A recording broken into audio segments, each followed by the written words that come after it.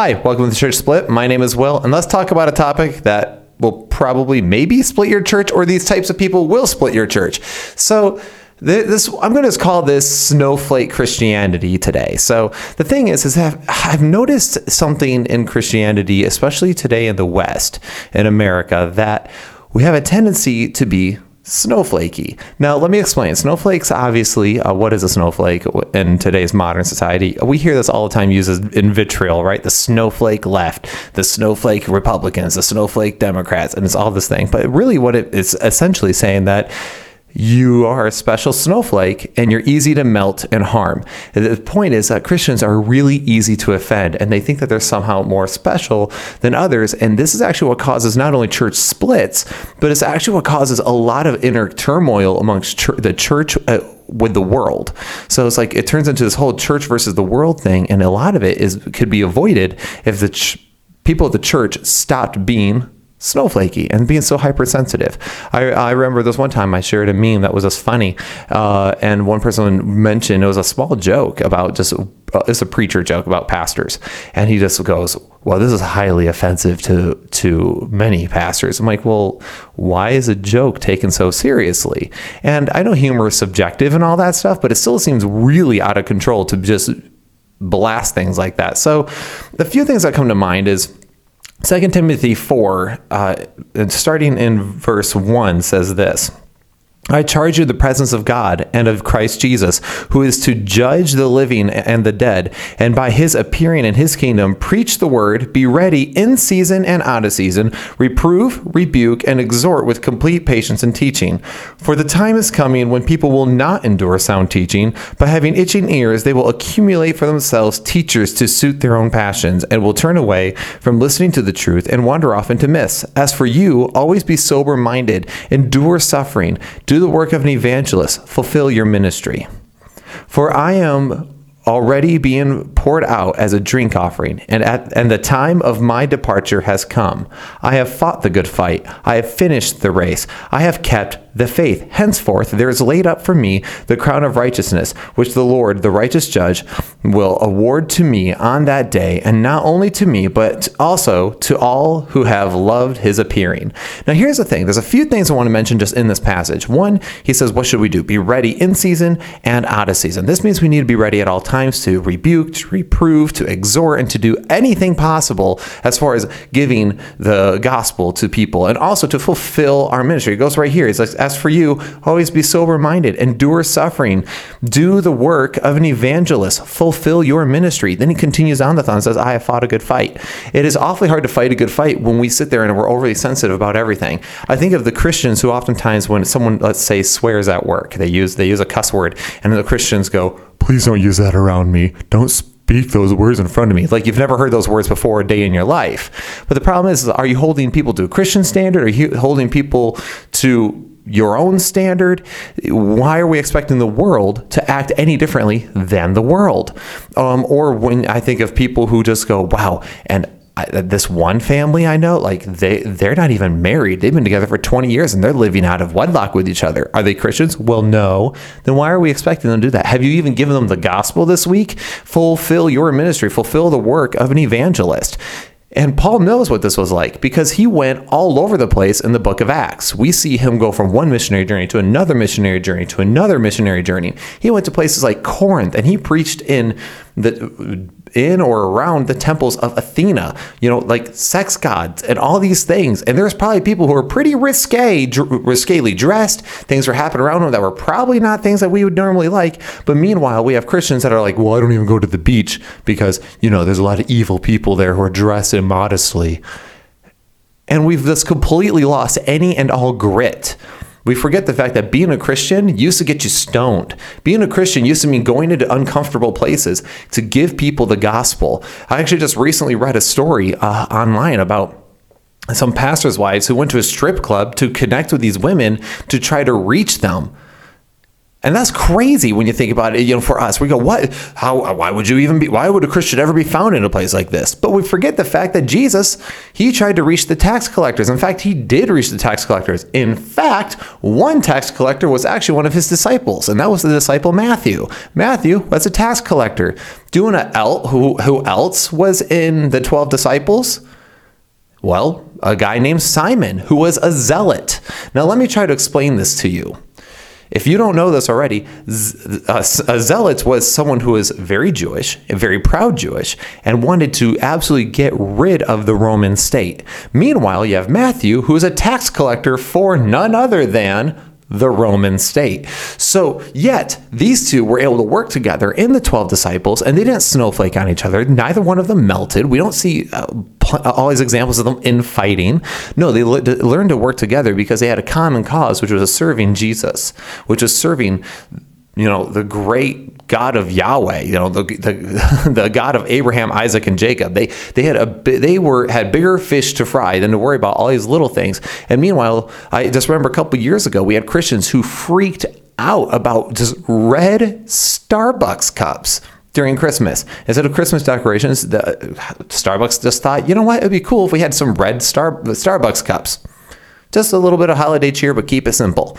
And Christians flipped out about that. They're attacking Christmas. And why? I don't even understand why Christians get mad when people attack Christmas anyway. Again, are we holding the world to a standard that they don't even abide to yet? I'm not saying God's standard is subjective, but Christmas isn't even a holiday in the Bible. Meanwhile, we all freak out over something just like that. It's very silly. And their cups. I can't emphasize that enough. So the whole point here is why is it that Christians so easily snowflake and are so easily offended?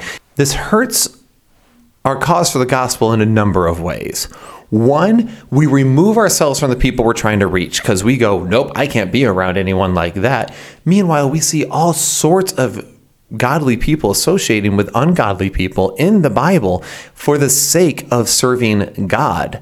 Which is why we have people like Rahab who are connected to Jesus Christ, which never would have happened if they snowflaked, okay? I'm going to use that as my verb. That is my verb, by the way, snowflaked, all right? I know it's not in the dictionary, but it is now, or at least in mine.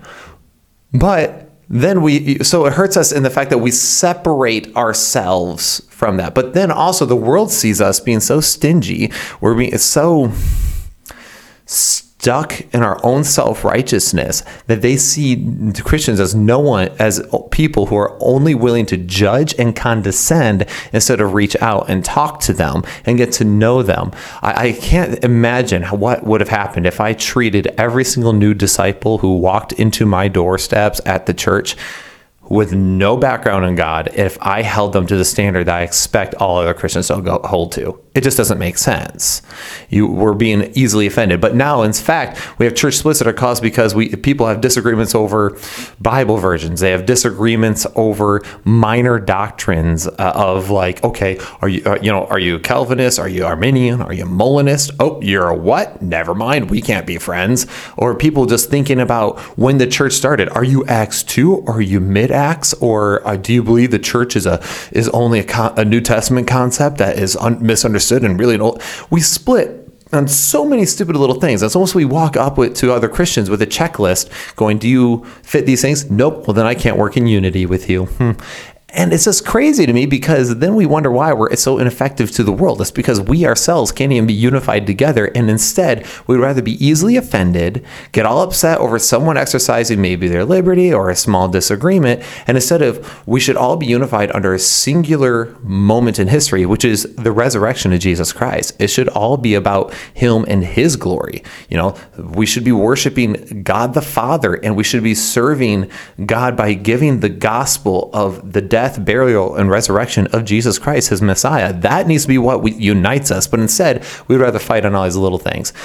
No, don't get me wrong. I understand the irony of you're sitting on my channel called The Church Split, and I love to crack jokes. If you follow our Facebook page, I crack all sorts of jokes. I make little jabs, and that's only intended for humor. But if that's the thing, if small bits of humor offend you so much that you can't even work in unity, That's the problem I'm talking about. We can't even work in unity with each other on small issues. Instead, we'd rather make a big deal over anthills instead of focusing on the mountain, which is the rock that is higher than I, is God. And that's where we all need to be focused on. That's where we need to be together. And that's the point here of this channel, is to bring us together in unity. So I want to challenge you today.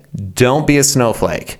Don't be easily offended. Do not expect the world to act like a Christian, because it's not. And in fact, if you're going to complain about the world acting like the sinful world that it is, then you better start giving the gospel more, because how can you expect the world to know the ways of God if no one's teaching them?